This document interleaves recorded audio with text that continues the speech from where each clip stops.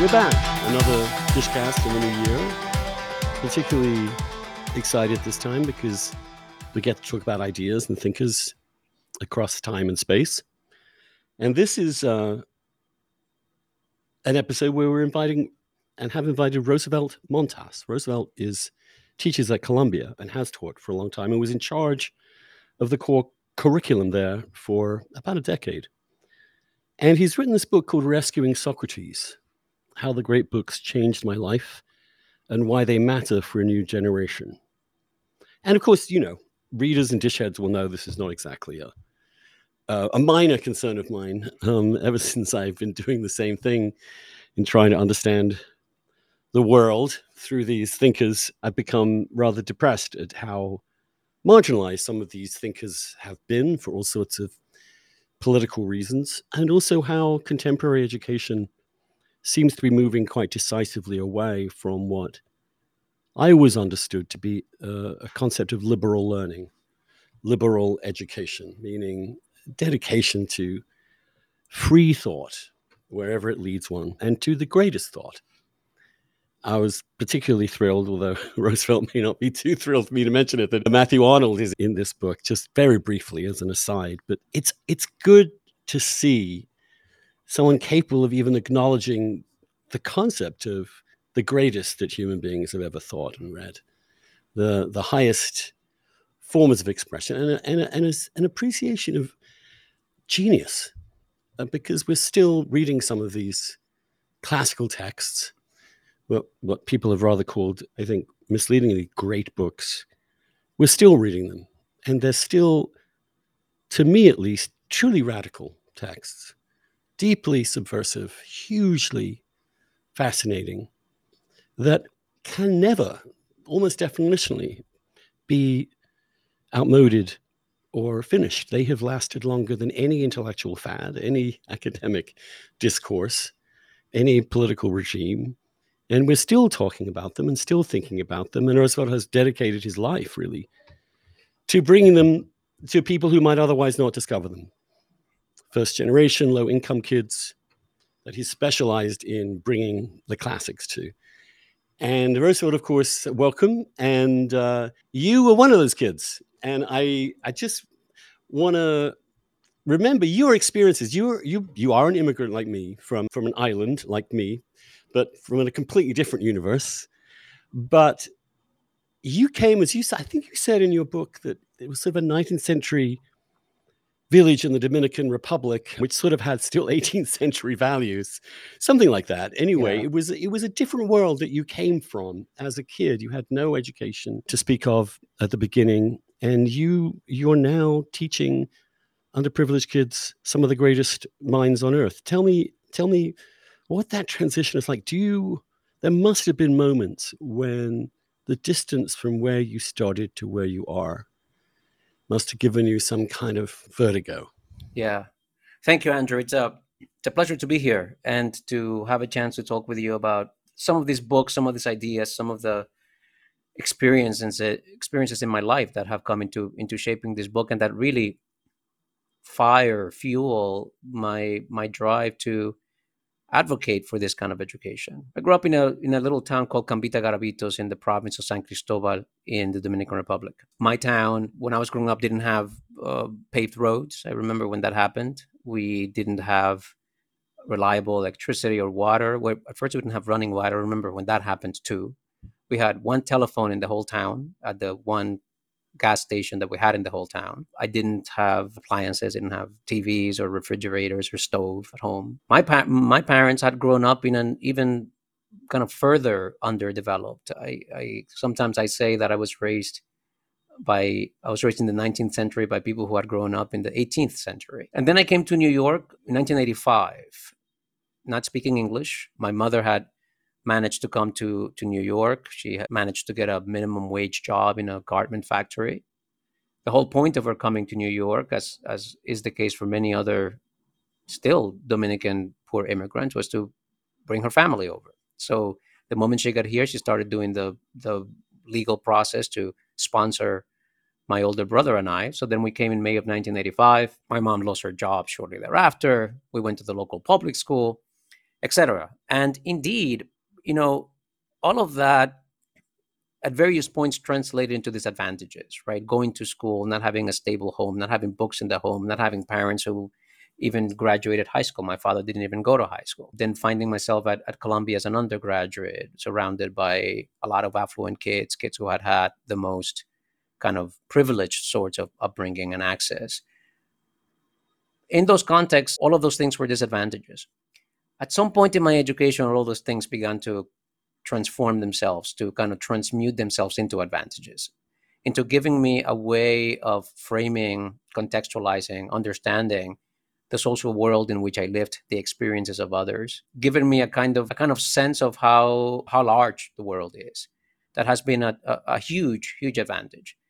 And indeed, as you say, there's been a lot of kind of existential vertigo. And one of the practices that has helped me put it all together is exactly liberal education. And I see, um, I spent one of the chapters in the book talking about Freud and discussing my experience of psychoanalysis, because I understand my own psychoanalysis as very much part of my liberal education. Both of those, kind of the formal liberal education, which meant being a student in those classrooms and reading those books, but also being a teacher in those classrooms and reading those books as a teacher. All of that is the liberal education, along with 6 years of psychoanalysis, has given me the tools with which to integrate my experiences, with which to kind of stitch together a sense of wholeness, a sense of a whole person. And that, that took a lot of work. That's a Yeah. very that's a very psychoanalytic way of putting it, connecting the selves that you were. I mean, perhaps the most profound thing that happened is, of course, your mother left before you, and she went to get her footing in New York City before you could get her. So you experienced quite early on as a child, obviously, a sense that your mother had disappeared and Yeah. gone and Yeah. left you. Yeah. And that's also something that will stay with you for a Yeah. long time, even if you then get, as you did, mercifully, to reunite with her and build a life together. It was the saddest day of my life, bar none. The day when I was 9 and we drove, I don't know, 35, 40 miles to the airport, the longest car trip I had ever taken at that time, to see her off. My whole world was kind of snatched from me. And, there are certainly ways in which I've never recovered from that. For years, going to an airport, even if I was going there to pick somebody up or something, just approaching an airport would make me profoundly sad. It was kind of like PTSD, right? It would Mm. trigger the kind of most profound sadness. And then when I got here, happily she's alive and she's healthy and we have a great relationship, and I feel very fortunate in my life But to have had her as a mother. But what yeah. I'm interested in is how these books, these big ideas, were part of your self stabilization in a way. They're where Hmm. you went to because you are, you're plucked really out of, as you said, an incredibly old school kind of world into the middle of New York City. In your childhood and adolescence, this Hmm. is where you're thrown. That's destabilizing. It's disorienting. You can see why you want to cling to things like your home, for example, or you want to cling to, but to then find solace in these books, which, to be honest, are not designed to give people solace, are they? They are designed to understand the world. It's as if you found refuge in trying to understand things. Yeah. Yeah. The life of the mind, a place of reflection and introspection, became kind of my escape, became Mm.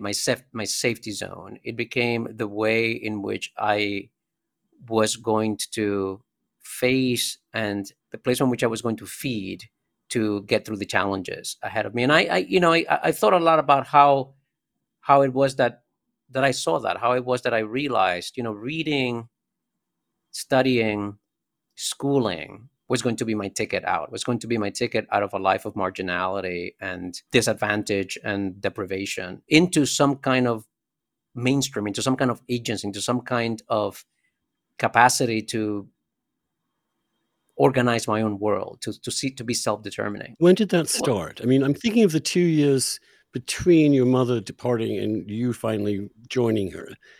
Yeah. Is that when you started to kind of bury yourself in some of these thoughts? I think it started earlier than that, and it has to do with my father. My father, who I alluded to before, has a sixth grade education, but is to this day just one of the most impressive intellectuals I know. From his own reading, from his own thinking, from his own self education, he early on became radicalized politically. The United States invaded the Dominican Republic in 1965 to prevent the restoration of a popular socialist leaning President Juan Bosch, who had been deposed by a CIA backed coup. There was an armed attempt to bring him back to power by left wing armed movements. And that's where my father that was his political awakening. And that attempt to restore the democratically elected president failed. And the US got its strong man in power who dominated Dominican politics for the next 25 years. And my dad then became kind of part of the underground resistance. Some of his activity was public as a kind of activist for the left wing party, but most of his activity was underground of a Marxist armed movement. And I grew up immersed in debates about big ideas, about justice, about political rights. And I think, You overheard these conversations? Were oh they a yeah, part of your family, or they were, you listened to your dad talk to his buddies at the coffee shop or whatever? yeah, yeah, Where was the locus of this? I've been to DR. I'm like, yeah, but there are these stores, these sort of there were these places out on the street where yeah, there were these hideous overhead lighting, very bright lighting, lots of music, but lots of dudes all sitting around yeah, fighting with each other on the yeah. street. I saw that a lot when I Well, our was living there. room was the main site of, and there was a porch in front of my house where every evening there was a kind of symposium, kind of just free flowing political conversation. Some of the kind of more sensitive, secretive things happened indoors. But my father, and I remember him being criticized for this, would include me in those conversations. There was no sense that this was an adult world that I should be shielded from. My father had grown up under a very authoritarian father, and his philosophy was to begin treating me as an adult from the moment I could understand anything. And that had its disadvantages for sure, but it also gave me this sense of myself and of that what I thought mattered, that I had the standing to have opinions about U.S. foreign policy, as a 9-year old in the Dominican Republic. And I think it was that orientation towards the world that ultimately became my lifeboat. It was that, as far as I can tell, it was that opened the insight for me that I was not going to stay in this marginalized, excluded, disempowered social position in this country, and that the way to get out of that was going to be through ideas, was going to be to somehow Yeah. grasp and digest and become acquainted with the ideas that kind of ran the culture. And the great books One of fell on my lap. Yeah. Right. Now, I remember very similarly. I mean, similarly, it's always completely different, but it's also completely the same. Listening to my mother listen to the British talk radio and constantly arguing with it, and including me inappropriately in any number of her political fights with this person or that person. She's a bit. She doesn't have an edit function, my mother, which I've inherited to a certain degree. Uh, and even though my mom had never gone to college, I was aware of her extraordinary intellect and that it had not had an opportunity. She had to go to work when she was 16 to support the family. She had never had the ability, but even then, she knew and she believed in a certain area of discourse of ideas that she respected, that were she had not been able to have access to, but she nonetheless could see was where you needed to be. It was a better, and she wanted that for her children. And she particularly wanted that for me, which is definitely part of my own awakening to the thought of becoming a person through reading books, which is something that I fear fewer and fewer kids are grasping, understanding. But it did not surprise me, having thought about your childhood, that Augustine would appeal to you in this way. I mean, just to remind the listeners that in defending the canon, not really the canon, but in defending the teaching of great books, Roosevelt actually selects four thinkers, so which is an interesting selection that you make. And of the four, and I want to talk about all four of them because I first of all, I love the choice. Idiosyncratic in some ways, but I think really smart in others. It's Augustine, Socrates, Freud, and Gandhi. There you go. That's a piece of white supremacist privilege, if ever you heard one. All these people from all over the world with all sorts of ideas, two from the ancient past, two from really our own times. But Augustine, there you have you're reading the Confessions, which of course is this extraordinary book. Where did that come from? You ask yourself. I do Yeah. anyway. I'm like, Yeah. how did Augustine become Augustine? I mean, it seems as if we're going way back into the ancient past and we suddenly hear a voice that is completely contemporary. Yeah.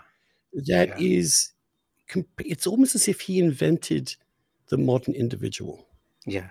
That Yeah. I can't think of anyone before him who examined himself and then was able to write this incredibly intimate conversation with Mm-hmm. God, which is Mm-hmm. not an easy one either, Yeah. which is Yeah. completely bears his soul and the struggle within. What do you make of that idea that he kind of represents in some ways the beginning of the Western idea of an individual human being?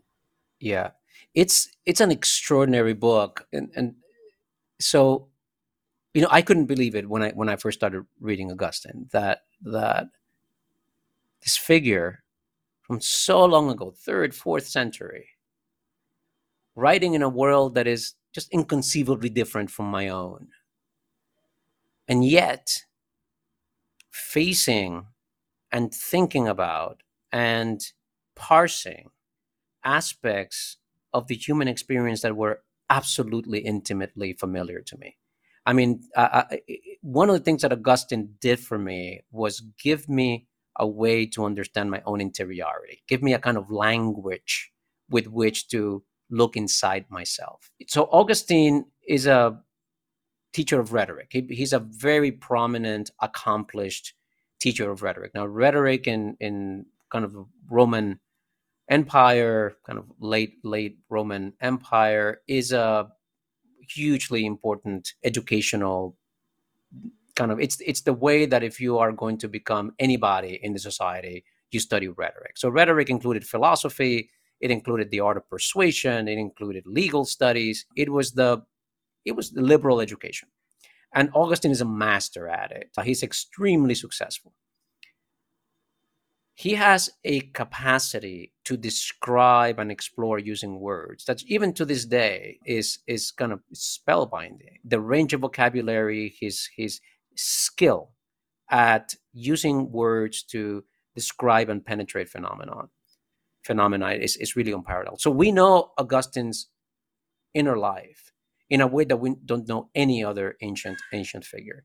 And there is a way in which Augustine invents the autobiography. He invents this idea of you and your own development in time, your own growth as an individual, your own internal evolution as an object of investigation.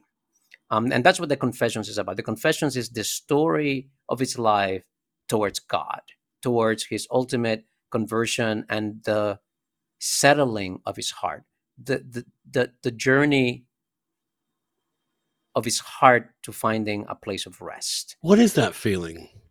I mean, you speak of it. It's something that drives Augustine, definitely drives Socrates. Obviously, you can see it as sort of integral to the Gospels. Although with the Gospels with Jesus, unlike Socrates and Augustine, it's there already. He's just expressing it. Whereas you Right. see in Augustine suddenly, well, how would a human being imbibe that message from Jesus of Nazareth and Yeah. deal with it psychologically? And that's Yeah. what you suddenly see Christianity in a human soul. But Yeah. what saves it from narcissism? Because the contemporary cult of all I have to tell you is all about myself can be incredibly tedious. And it's usually actually relating to things outside of themselves, which legitimizes their existence, is not Yeah. actually. So it's why isn't Augustine not just simply a narcissistic oaf that you can just kind of ignore?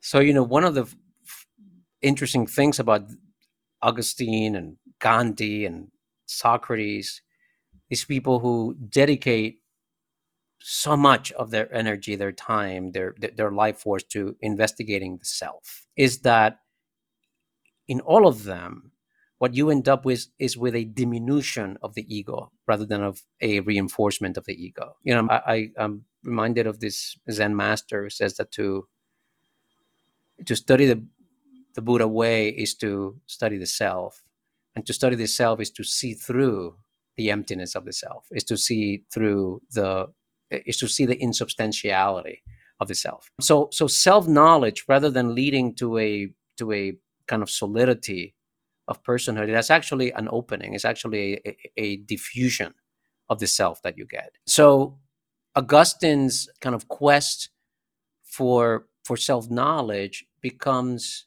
ultimately kind of fused with a quest to know God. Those ultimately become kind of one and the same object. And when I talk about finding rest,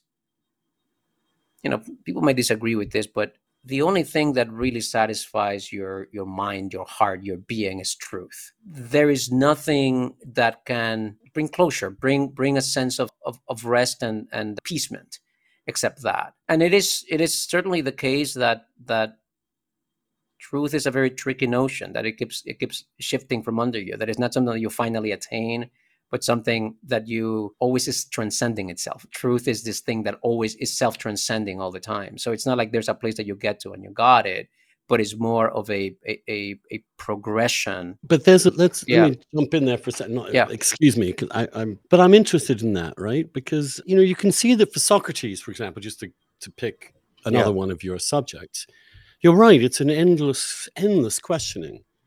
But he's not satisfied. I mean, the whole definition Yeah. of Socrates is dissatisfaction with the current Yeah. state of mind. Yeah. It's not resting, Yeah. actually. But for Augustine, it is. The God comes in and reveals himself like this. Yeah. You can read countless Socrates dialogues, and you end up. I mean, I remember sitting in my general exam and went into this in talking about the Republic, and at one point, one of my interrogators said to me, "Well, what is Plato's understanding of justice in the Republic?" I said, "I don't think there is one. I don't know." It's mirror upon mirror. You just keep Yeah. thinking about justice, Yeah. and it keeps disappearing in front of you, just as you're about to grasp it. Whereas Yeah. Augustine's sense of rest, our hearts are restless until they rest in thee.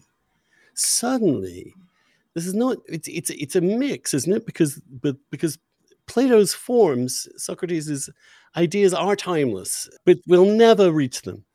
Yeah. And for Augustine, no, we will never reach them. But sometimes they will reach us, Yeah. right? That's Yeah. Augustine's. Yeah. That's the distinction Yeah. there. Now, you were, again, this is interesting to me. You were a fundamentalist, evangelical Christian at one in your youth. Hmm. This was an extraordinarily, and you describe your feelings of being such a thing as a terribly sweet, wonderful experience, that you did rest in a Yeah. way, didn't you? Yeah. So Yeah. I'm just curious about this Right. conflict with truth and Yeah. resting. Yeah. Really, you only rest when you're dead, right? Unless you are saved in some fundamental way. But Augustine tells us that even when you're saved, even when God introduces himself with a capital H, Yeah. it's Yeah. still a struggle from then on. You then lose interact. Yeah. You still then have a lifetime of doubt and agony. Yeah. And you see that in Augustine. He. So, in what sense can Augustine say, my heart has found a place of rest?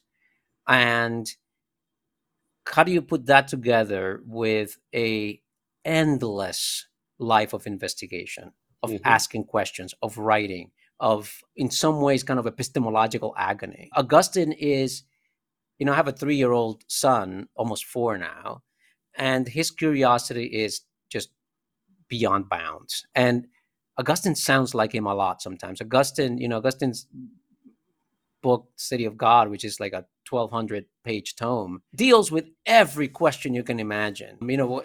Including, he wonders, why do men have nipples? So he has a whole section on why men It's a have very good nipples. question, in which he was very right to ask all those years ago. So He was grappling with Darwin before yes, the moment, right? I mean, yeah. suddenly he didn't realize, but he saw something problematic there, something difficult to understand, right? There's an intellectual restlessness in Augustine that never goes away.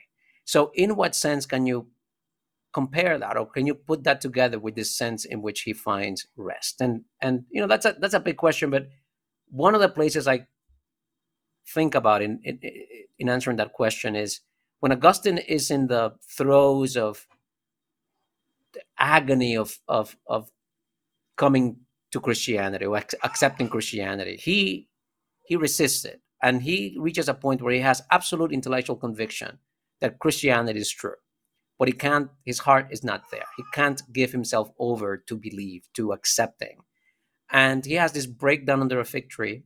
He's shedding tears. He's having a meltdown, and then he hears a little child playing a song that says, "Pick it up and read, pick it up and read." And he goes and grabs a book that's laying on his table, which is the New Testament. He opens it up to some page, and there's a verse there from the Apostle Paul.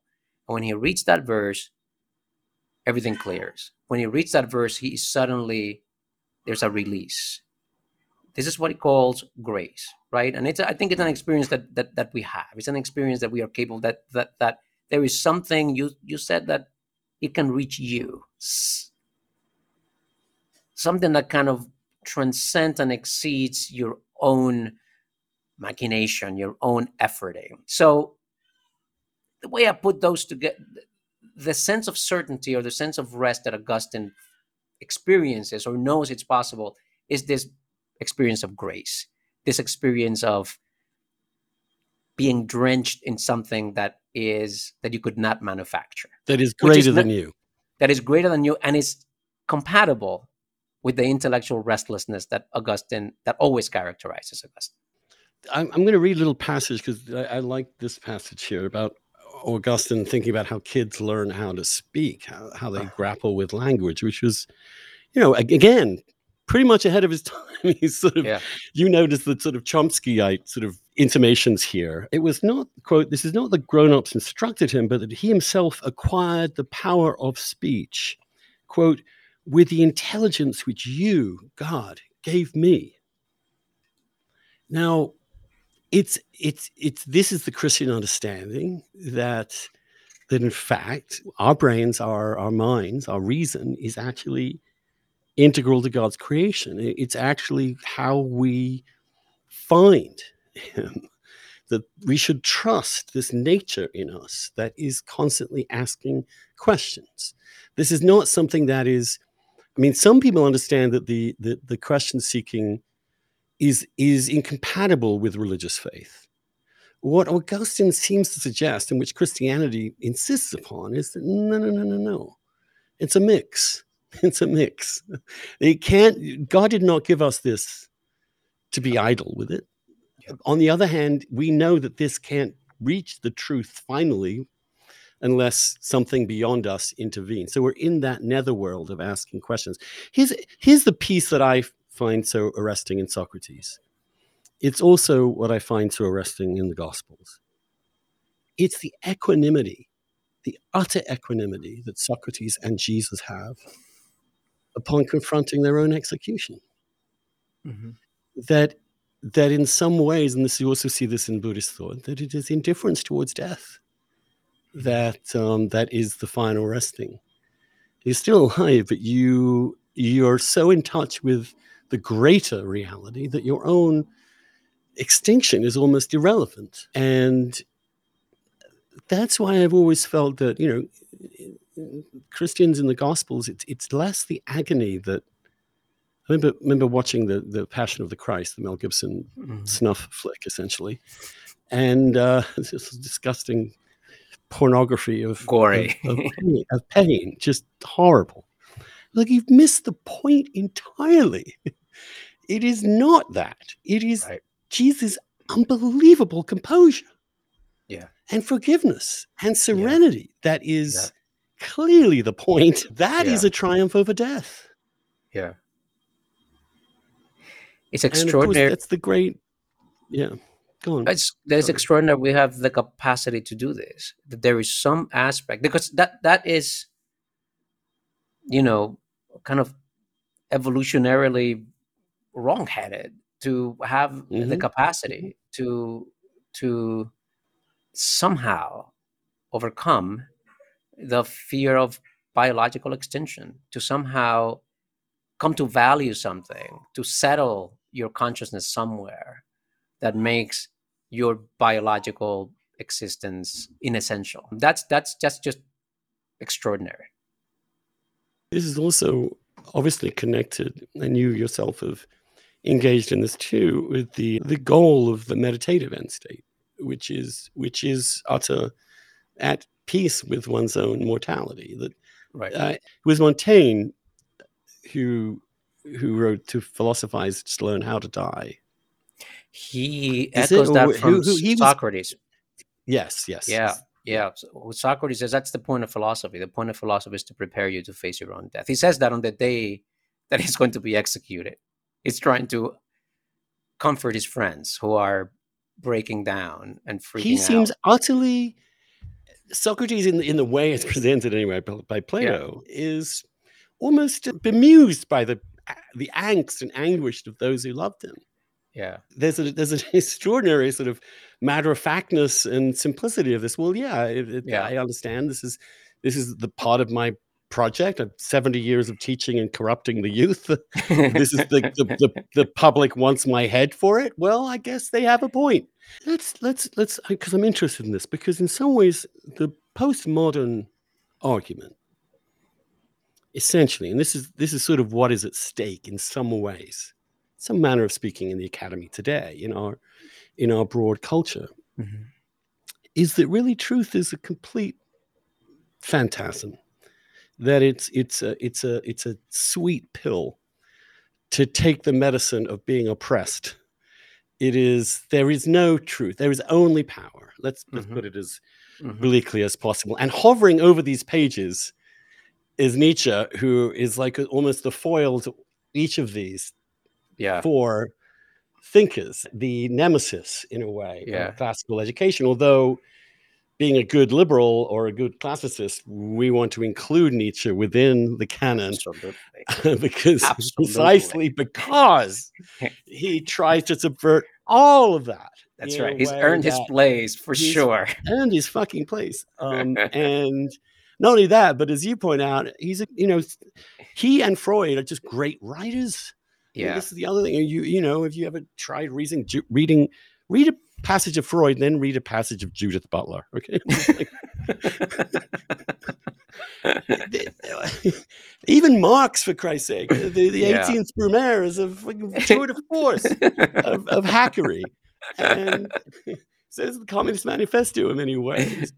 Uh, but Freud, obviously, and this is interesting. Let's talk a little about Freud, because people Uh-huh. people get irritated when you bring up Freud, and I'm a big But fan of Freud. But he before we go to obviously, Freud, yeah, yeah, let's pause a little bit on this question of truth, right?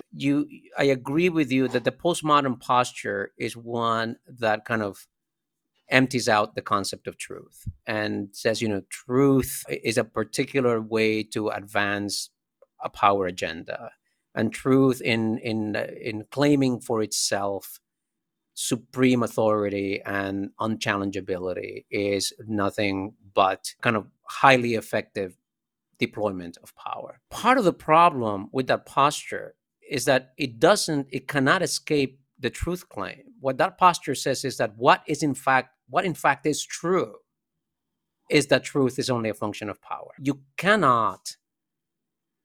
The human mind cannot step outside the notion of truth. Language, communication does not make sense unless it presupposes an anchor point of truth. Yet, that paradigm is so dominant in the university that it makes, when you were introducing our conversation, you talk about genius, you talk about the best that has been thought of, you talked about these ideas that are enduring. All of those possibilities, all of those categories get undermined by the postmodern position. So you can't have great books, you can't have virtue, you can't have genius, you can't have what's best. All of that are simply demonstrations, deployments of power.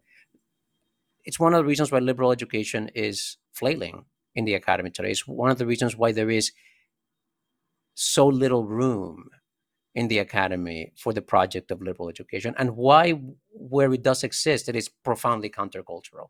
It cuts against the grain of the contemporary university. So But Freud. I'm Yeah. complete. Obviously, I'm with your. It's a choir here. You're preaching to, but nonetheless, the the point I would make about that is this: it's a pseudo sophisticated dismissal of truth.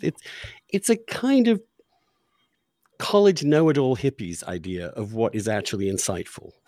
Yeah. It's oh no, if you're worldly and you've known the world, you've seen history, you realize all this is just, it's all a facade, because these forces that are controlling you in the world, it's all just a mask for this. It has a slightly conspiratorial feel to it in some ways, but it tells you, for fuck's sake, don't read anything before we discovered that everything is power. I mean, these people are just deluded, right? They're just artifacts of their own particular power structures, and that's why we do everything we can to previous thinkers to contextualize them, to dismiss them, because the past is just worse. My view of this, Nietzsche is a particularly genius in making this a seductive argument, because he Mm-hmm. appeals, I think, to the vanity, or our vanity. But in fact, the great breakthrough for human consciousness and life,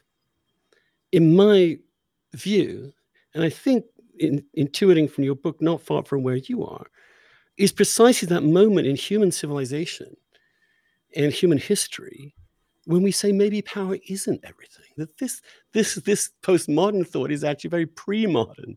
Right. It's the notion that might is always right, that these are the only virtues we can really aspire to. And the Buddha, Jesus, Socrates, these figures come along, and their core message is actually, the truth is paradoxically the opposite.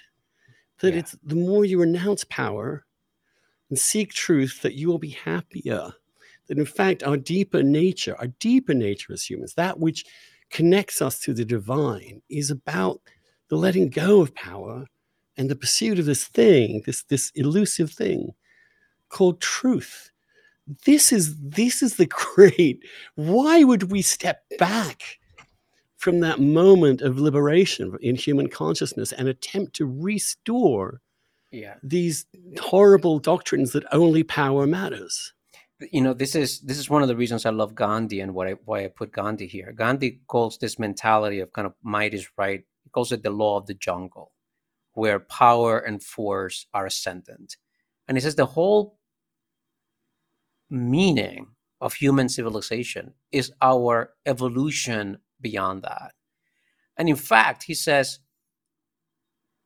the use of force is actually the anomaly. It's actually the exception. All of civilization, all of culture, all of society is built upon precisely our having evolved, transcended, gone beyond the law of force. And he has this other notion that he calls soul force, which is,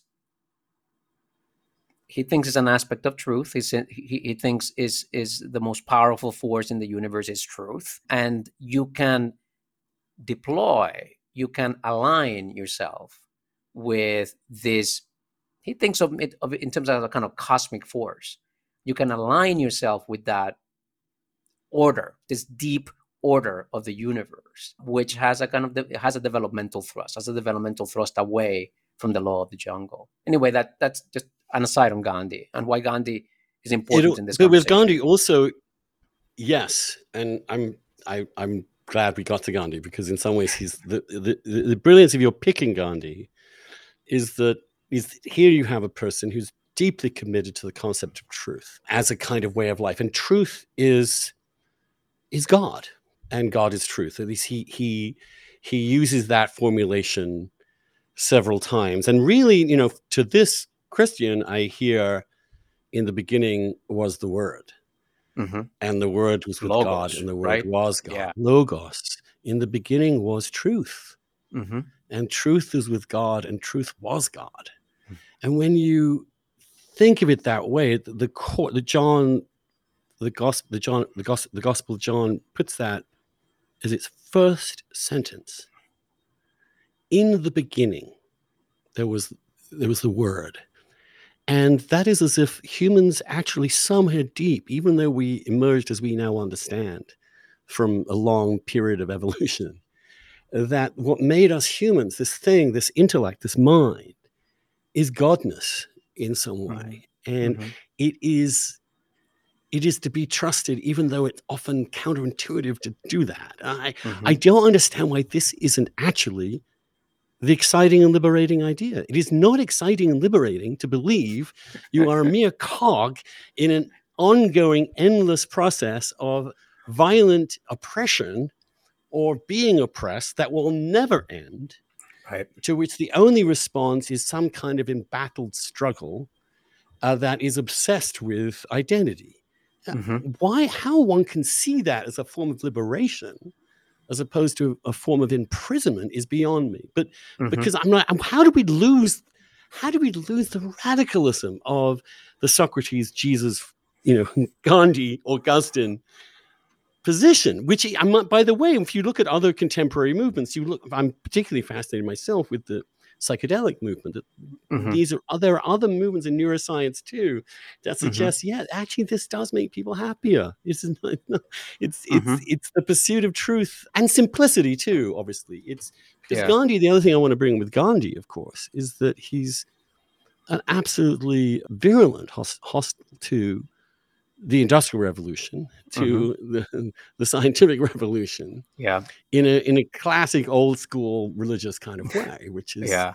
you can be as rich as fuck, but you are miserable as fuck. Yeah. And this is a false god that you have in terrible indictment of the West, but Yes. not an indictment of the West as a concept, an indictment of the West as it developed its concern and obsession with purely material goods and Yes. benefits. Yes. Is the ascendance, the dominance of materialism. It's the idea that the highest goal in life is the fulfillment of your biological needs, the fulfillment of your desires, health, security, possessions, pleasures, that this is the highest goal of life.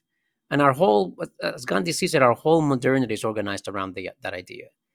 Our whole economy, our whole educational system, our whole post-industrial ethos And not is just in the sense of we can create the minimum standards for it, because most people would accept that providing a basic standard of living for people is not a terrible problem. It's obviously a right, positive thing. But it's the right, question of that there's a certain level of enoughness that right, Gandhi would insist upon, that Jesus would insist. In fact, Gandhi and right, Jesus, of course, go that much further, right. which is in fact possessions are in themselves a prison. Yes, yes. Gandhi, Gandhi's life is organized around three great vows. One is celibacy, and one is non-possession, and one is non-violence.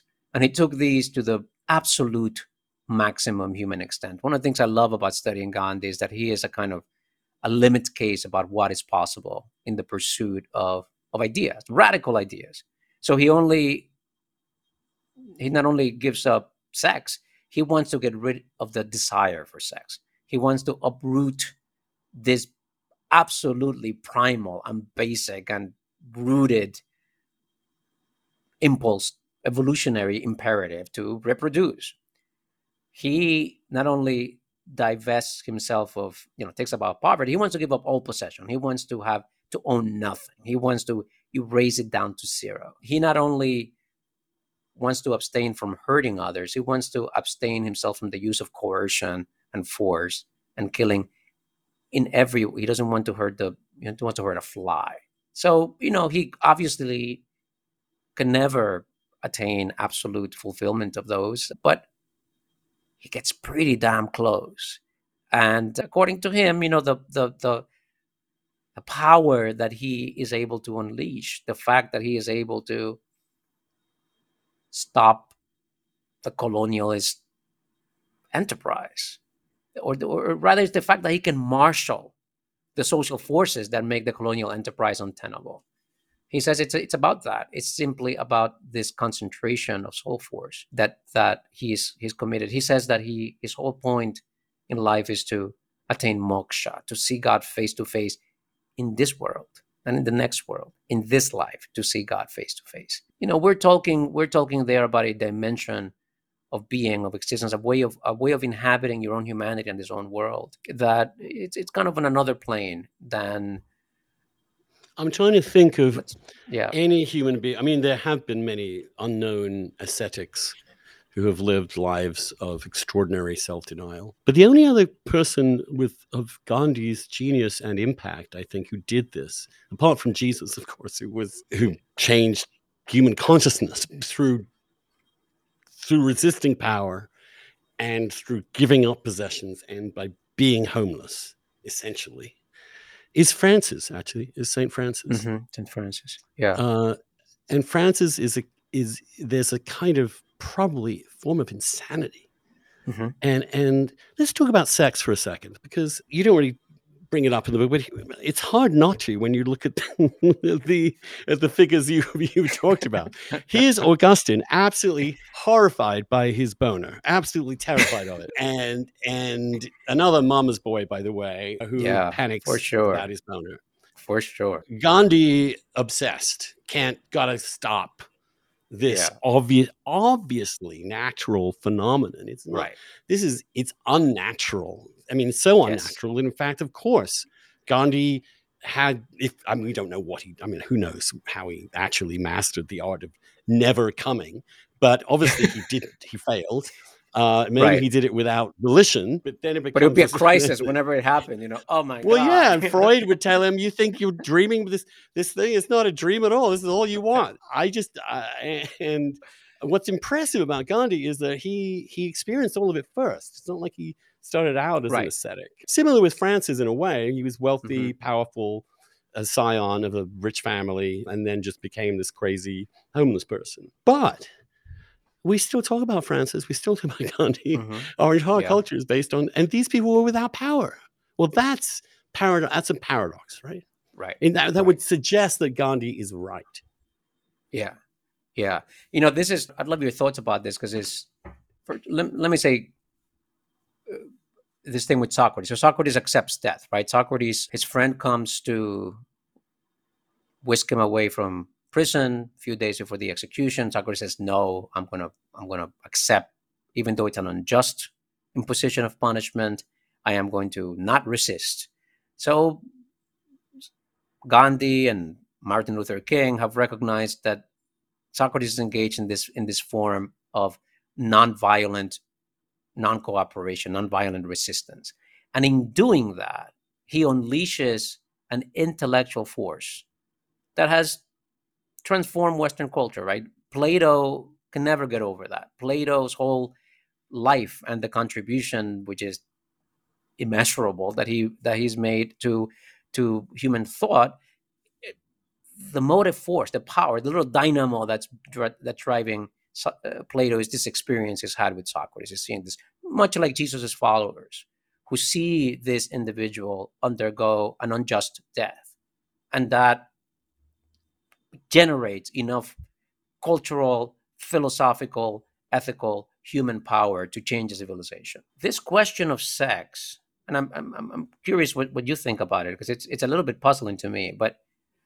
Plato is very antibody. Plato is the kind of, the appetites of the body for food, for sex, are a huge impediment to what his vision of the philosophic life, and you have to somehow overcome, transcend, master them in some way, rechannel them. Of course, Augustine is celibate, Gandhi is celibate. Freud, I think, has a much more nuanced notion of the necessity of suppressing or containing, repressing certain destructive aspects of that, and sublimating them, right? Allowing for some socially constructive, aesthetically nourishing manifestation of those energies. But the thing that puzzles me, or the thing that I find remarkable, is how so many figures from so many different traditions in so many different times have come to see this relationship between the sexual appetite. Or it's not just sexual. I think it's tactile, it's bodily, it's erotic, right? It's the erotic energy, Sensuality. sensual, right? Yeah. The body. The relationship between that and this other form of power and force that in some way is in conflict, in a zero sum economy with this impulse. Just it's quite fascinating. It's fascinating and it's deeply countercultural. I mean, and Yeah, again, I would like to say, because I don't share this, and because I think, probably in this sense, more of an Aristotelian than I am yeah, a Platonist, and because I do think that humans are animals at some level, and that nature of us is a kind of mania to believe we can get rid of that. And what you see in Augustine, I think also in Socrates to some extent, is a sense that that impulse, those profound biological, essentially evolutionary impulses, enslave us. That we yeah, are not, that in those moments when we're starving, we have that first bite of food, or we're thirsty and we have that drink of water, or yeah, we're horny and we finally have the orgasm, that in those moments of human need, we are utterly slaves to our yeah, passions, and yeah. therefore we lose the capacity to reason. We may regain it, and we often do, Hmm. 2 seconds after the orgasm, but we certainly don't have it 2 seconds before. And that's the that's the key thing. Now the question is, Yeah, can you get rid of that? Can you really get rid of the desire for food, the desire for comfort, the desire for? I mean, Francis, for example, would never use a pillow. He would have to sleep on the ground. And when he was dying, clearly from some kind of pneumonia, one of the fellow monks came in and just put a pillow under this poor man's head. And he, the following morning, screamed at this guy, yelled at him for tempting him and dragging him away from God. Now, that's a pathology in a way, right? I yeah, mean, it yeah, is yeah, pathological. Most of us can't do it, but Gandhi did it. yeah, Priests used to do it. yeah, And is there something? Is there? Here's interesting thing. Is there yeah. something about the moment at which the sexual revolution happens in the West, and its abandonment of its desire, is sort of deep at the beginning of its abandonment of the centrality of truth in its? Uh-huh. Is it that we have basically agreed, and the sexual revolution kind of made this a sort of defining modern moment, that in fact, if truth means not having sex, then fine. Forget it. Right, right, We'll deal with right, postmodernism as long as we right. can get off. That's a fascinating idea. The relationship between the, let's call it, postmodern disintegration of truth and the concomitant, the simultaneous sexual revolution, the simultaneous. There are no rules anymore. Essentially, if it's legal, it's fine. Maybe not even that No, not constrained. even. I mean, you go to Yeah, Foucault. You go to Foucault as the kind of ultimate yeah, representative of the postmodern sexual libertinism, and it was okay right. to have sex with children Yeah, yeah.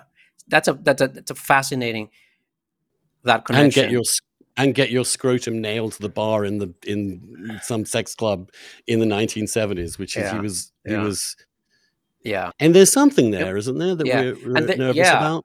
and Nietzsche, I think, sees this quite clearly. The third essay in Nietzsche's genealogy of morals, which is on the ascetic priest. It's a meditation on this ascetic impulse, because we are, just as much as we have the pleasure impulse, the erotic, the sensual impulse, there is also this asceticism, this impulse towards asceticism that we have. And I think where Nietzsche ends up is in the recognition that certain forms of self-binding, that certain forms of constraint, of abstinence, in fact, are a higher form of the exercise of power for him, that are a higher manifestation of the will to power. When you were talking about before the ways in which, That's just to clarify yeah, that that's Nietzsche's understanding of the impulse for celibacy and asceticism is actually a yes, disguised, well, surprise, surprise, Nietzsche thinks right, it's a it's a disguised disguised power,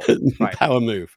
right, but he respects it, It's a pretty rough power move. It denies the human a great deal that makes a human life what it's obviously biologically supposed to right, do right. and to be. I want to But unpack it's a yeah, given, isn't it? It's a given currently in our universities that we cannot discuss sex really as a moral question, or not just that, but no, it's also a civilizational question. right, right, Now, I'm obviously I'm an openly gay person. I've had lots of sex. I have. It's not, but I do recognize that this is a challenge. Now, for me, hmm, what's interesting and what you bring out in Gandhi, for example, which is also true in Catholic theology, which is that although Catholic theology has utterly reconciled itself with Aristotelian nature and the importance of breeding. I mean, right, we're not post fucking in Catholics, au contraire. We are post fucking for pleasure, however, even however impossible that becomes. But here's the truth that captures me a little bit is that becoming celibate, declaring that freedom from sexual desire is a form of liberation because hmm, this is of all the things that that just completely hijack our brains. And I think this is truer of men than of women, but it's yeah, true of all humans. That impulse just, I mean, it just seems to crash a- through every absolutely, rational just restraint. dominate And every, yeah, yeah. I but in the I past, of course, that was so true that if we let it unleash, the societies would have completely collapsed. yeah, That they would not have been able to keep their shit together. yeah, However, at the moment we reach such levels of plenty and comfort yeah, and material well-being that is not a problem. That is not, the society is not really going to dysfunction. Although you could argue, again, this data is pretty potent on this, that in fact, the children of the sexual revolution have not done so great, hmm, and they didn't really benefit from the fact that parents split up, yeah, and they are kind of lost sexually, and at this point don't have a structure with which to put sex in to make it meaningful, yeah, except as some sort of yeah, pure hedonism or recreation, as like playing sports or a video game, in ways that it impoverishes us, presumably. But the alternative would require giving up sex, and people are just not going to happen. yeah, Even though, yeah. in fact, of course, the younger generation it appears to be giving up sex because It's lost it's its lost all that sheen. meaning. Yeah. In the last hour, we've talked about ideas and arguments and individuals that I think are objectively fascinating. I defy any Yeah. human being not to find these questions pertinent. But today's established higher academy is attempting essentially to stamp this shit out. Hmm. And because it represents exactly a model of truth seeking, which is effectively at this point regarded as fallacious by most of Hmm. the higher educational establishment, which is an extraordinary, in some ways, an Yeah. extraordinary Yeah. event in Yeah. Western civilization.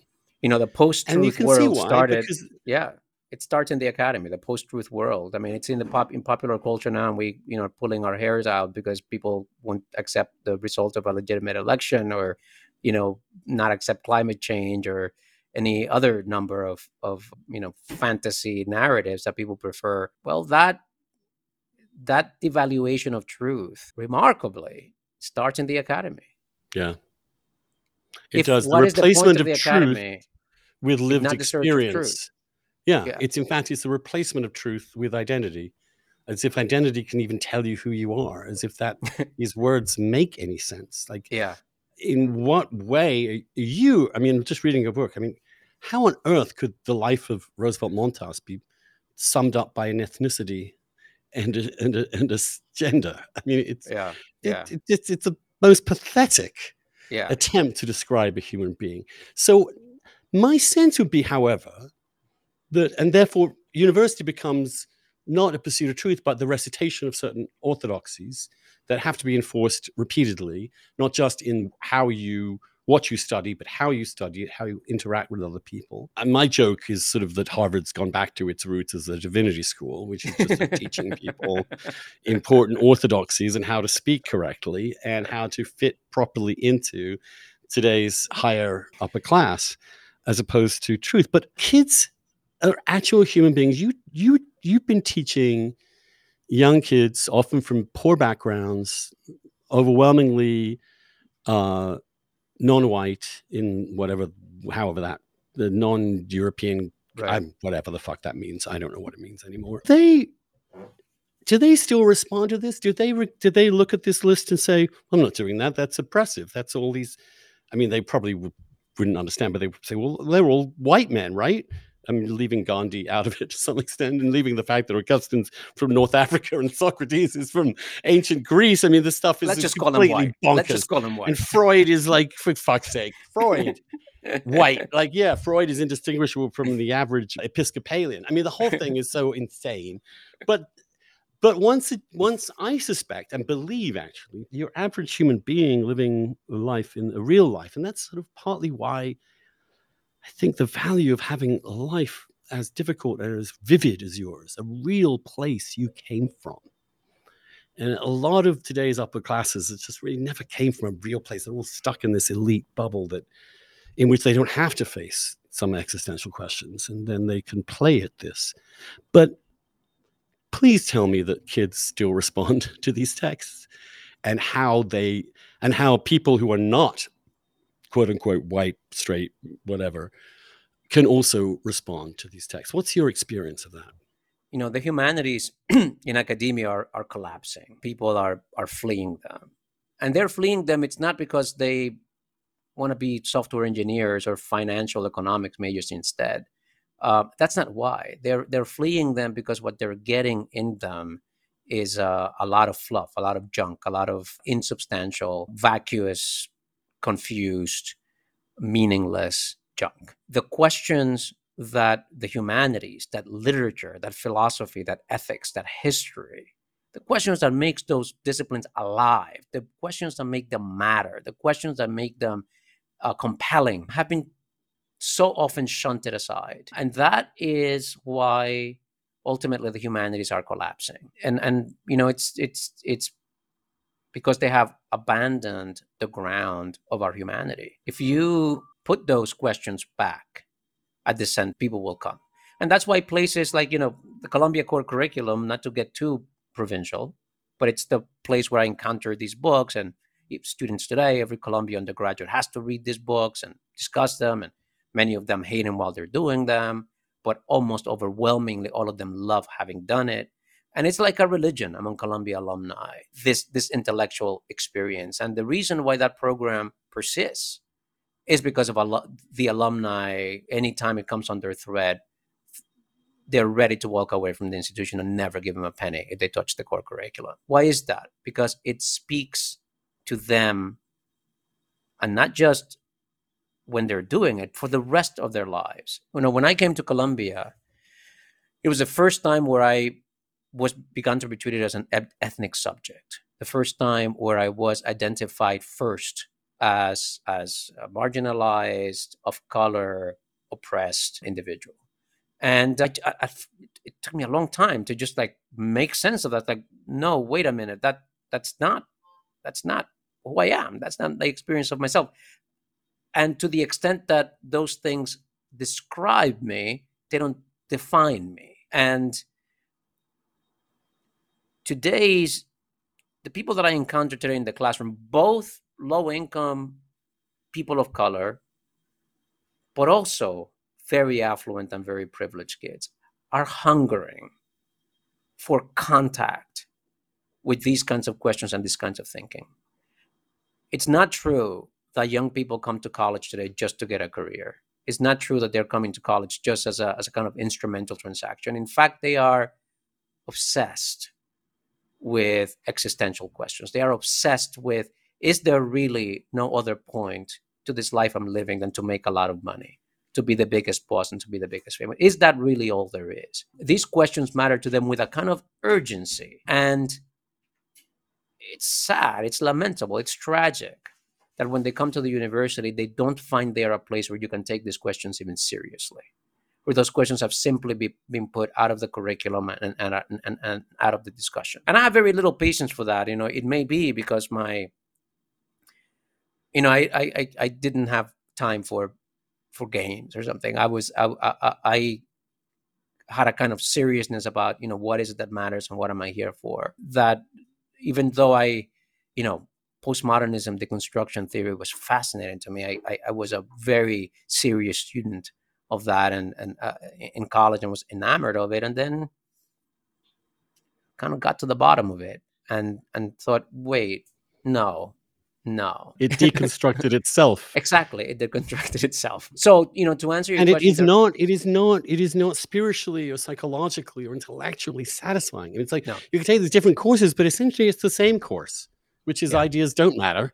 right, And the more you learn that, you're more like, well, why is thinking mattering at all? Why am I just doing? Which is why it all becomes essentially a form of activism, because what else is there if it's there just is no power, truth? right? It's just power. And also within that sort pursuit of power, there are no ethics, essentially, No, because ethics themselves are a function of power. And the yes, whole thing is so depressing. And also innovating mm-hmm, intellectually, mm-hmm, innovating. But what you suggest, I think, is also true and gives me a certain amount of hope. We may be going through a wave of I will call it this, but you won't, because the book, I must say, is to tell readers, is extraordinarily measured. There is no way in which you said on this this podcast things a much more plainly than you do in the book. You're very, very polite about your colleagues, about the situation, the world in which you live, but and so the tack you take, which is why I find it really positive, is it is just reminding us of the greatness of the liberal tradition and the mm-hmm, uniqueness of liberal learning. I mean, this is a aside, but have you ever read Oakeshott's essays, The Voice of Liberal Learning? yes, There's so much in the spirit of this, the sheer delight in ideas and to and fro, and the understanding that a resolution is not what you're aiming for. What you're aiming for, he has this lovely metaphor of a tennis match where there's a difference between a Wimbledon final and a friendly match. And when you're having a conversation with a friend, it's a friendly match. You don't have to win every point. You don't want to have an argument in which you are triumphant. It's too boring. But what you want is every now and again it's a little over the line, whatever. Let's whack yeah, it back over the net. Let's keep the rally going because we care about each other. And yeah, because the process itself, and this is the other thing that you don't really get to, but Socrates is very emphatic on that there is something in the learning experience that is erotic. That yes, that that that, that, that there is that the way Socrates plays with his interlocutors. He's just yeah. letting them It's a discover for themselves that they actually don't know what they're talking about, yeah, or as you know, they used to say on the McLaughlin group, once again, you've stumbled upon the truth, Morton. There are an occasional when idiots will say things that are beyond true. The other, I, I just, we'll wind up here, but I just, the two things that I loved from my own, I went to history at undergraduate, and in uh-huh, England, in the undergraduate, it's extraordinarily, it's much more geared towards academic achievement. In other words, we weren't given any basic core courses in. yeah, I mean, I did have to read some basic historian. I did do a political thought module, but really that wasn't. It was going to Harvard, where I was lucky to start over in uh-huh, 2 years of just this. yeah, I would. Harvey Mansfield was my professor for a while, and I used to teach for nice, him. I used to taught for Michael Sandel. I taught for Judith Sklar, who was also. I was lucky enough to study with some really wonderful people, uh-huh, and every week on a Friday at 4 p.m., I would go to Harvey Mansfield's office, just the two of us, and we would read The Republic, wow, Plato's Republic. And we did that for 2 years.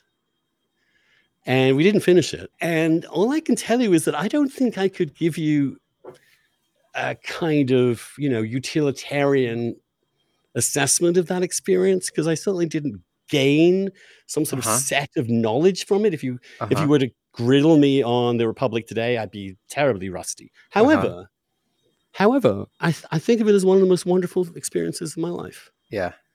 Yeah. Uh, Well, that's the it, thing about ideas, right? That they have their own worth in themselves. They are not, their value is not from the instrumentality. Obviously, there are some ideas that are just instrumental, but there is such a no, thing as the life of the mind. There yeah, is a thing, and we, even the meaning of that, sometimes I use that phrase intrinsic value, and people can't parse it, people can't understand it. You they assent, and then you begin to talk, and then it's, yeah, but what is it good for? Okay, the value is intrinsic, but what can you do with it? It's almost like you cannot you stay misunderstood. there, cannot sit there with the fact that there is something whose value is inherent in the experience itself. And Do you think that widespread the collapse of religious belief has affected this? Because to some extent, religions were a rudimentary training in the thought of a transcendent truth. yeah, yeah.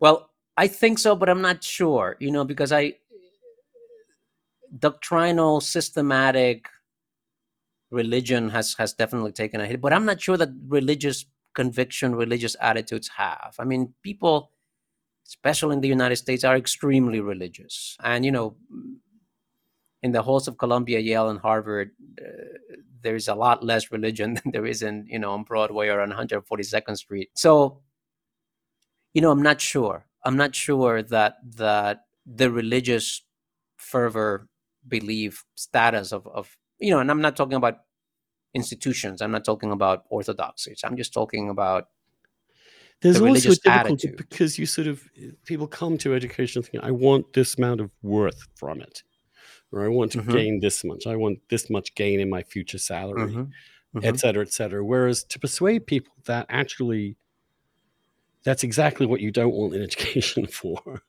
That in fact this is a moment. We give people a moment in Yeah. their early years Yeah. to take time out Yeah. and not to do something not for the sake of something else. Yeah. And that's I get you're right. It's also in some ways you can't teach that. I think what you can do is, and I think this is, and I want to leave it this that in the book too, there are several human beings, teachers, from the beginning of your life through to the end, Mm-hmm. who Mm-hmm. sought you out, who who who noticed you and Mm-hmm. engaged you, and those people you remember because they strike you as having a sort of integrity. They didn't need to do that. It wasn't to their advantage to Yeah. help you. They recognized a kind of kindred spirit, and Mm-hmm. there's a bond there, right? There's a Mm-hmm. bond, Mm-hmm. even if it's a Mm-hmm. really a tenuous bond, but you recognize each other, Yeah. and you Yeah. Yeah. recognize we want to figure this out together. Yeah. There's a and there's something about overhearing it almost, or just observing it. There's a way of learning something that's almost like overhearing it, and then Yeah. you begin Yeah. to Yeah. adapt to it. It's not Yeah. it's a different kind of learning. I call it, I use the disease metaphor, says that it happens by contagion. It's something you kind of Hmm. rubs off on you, that you catch a Hmm. certain, an attitude, an orientation, a way of, a kind of lateral way of seeing. It's not this kind of humanistic education, this kind of liberal education. It Hmm. doesn't happen by transmission, by instruction, by kind of filling an empty vessel. And that's why, by the way, it can't happen in like massive online courses. You can watch all the lectures that you want on YouTube and Khan Academy or wherever. That's not going to give you a liberal education. That can give you a lot of content. That can give you a lot of information. But education is this dynamic, alive, interactive, on the spot, human activity. And That's why that's what, when people mock sophomores staying up till 2 in the morning smoking weed and talking about God, they shouldn't mock. That's part of liberal no, education that's too. absolutely It is part of liberal precisely those education.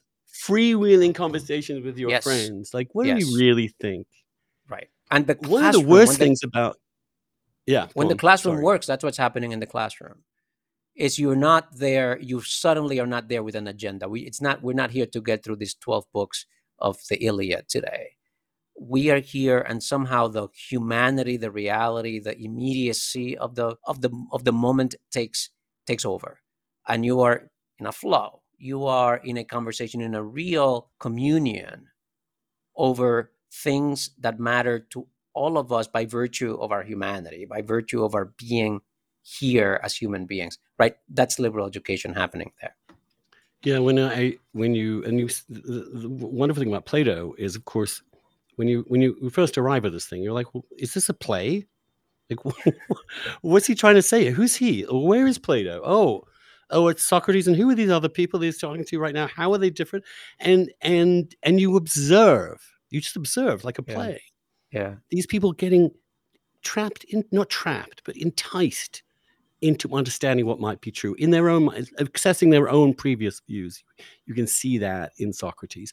I also Yeah. think that it's one of the fascinating things about Jesus in the Gospels is that he's often asking people questions rather than telling them things.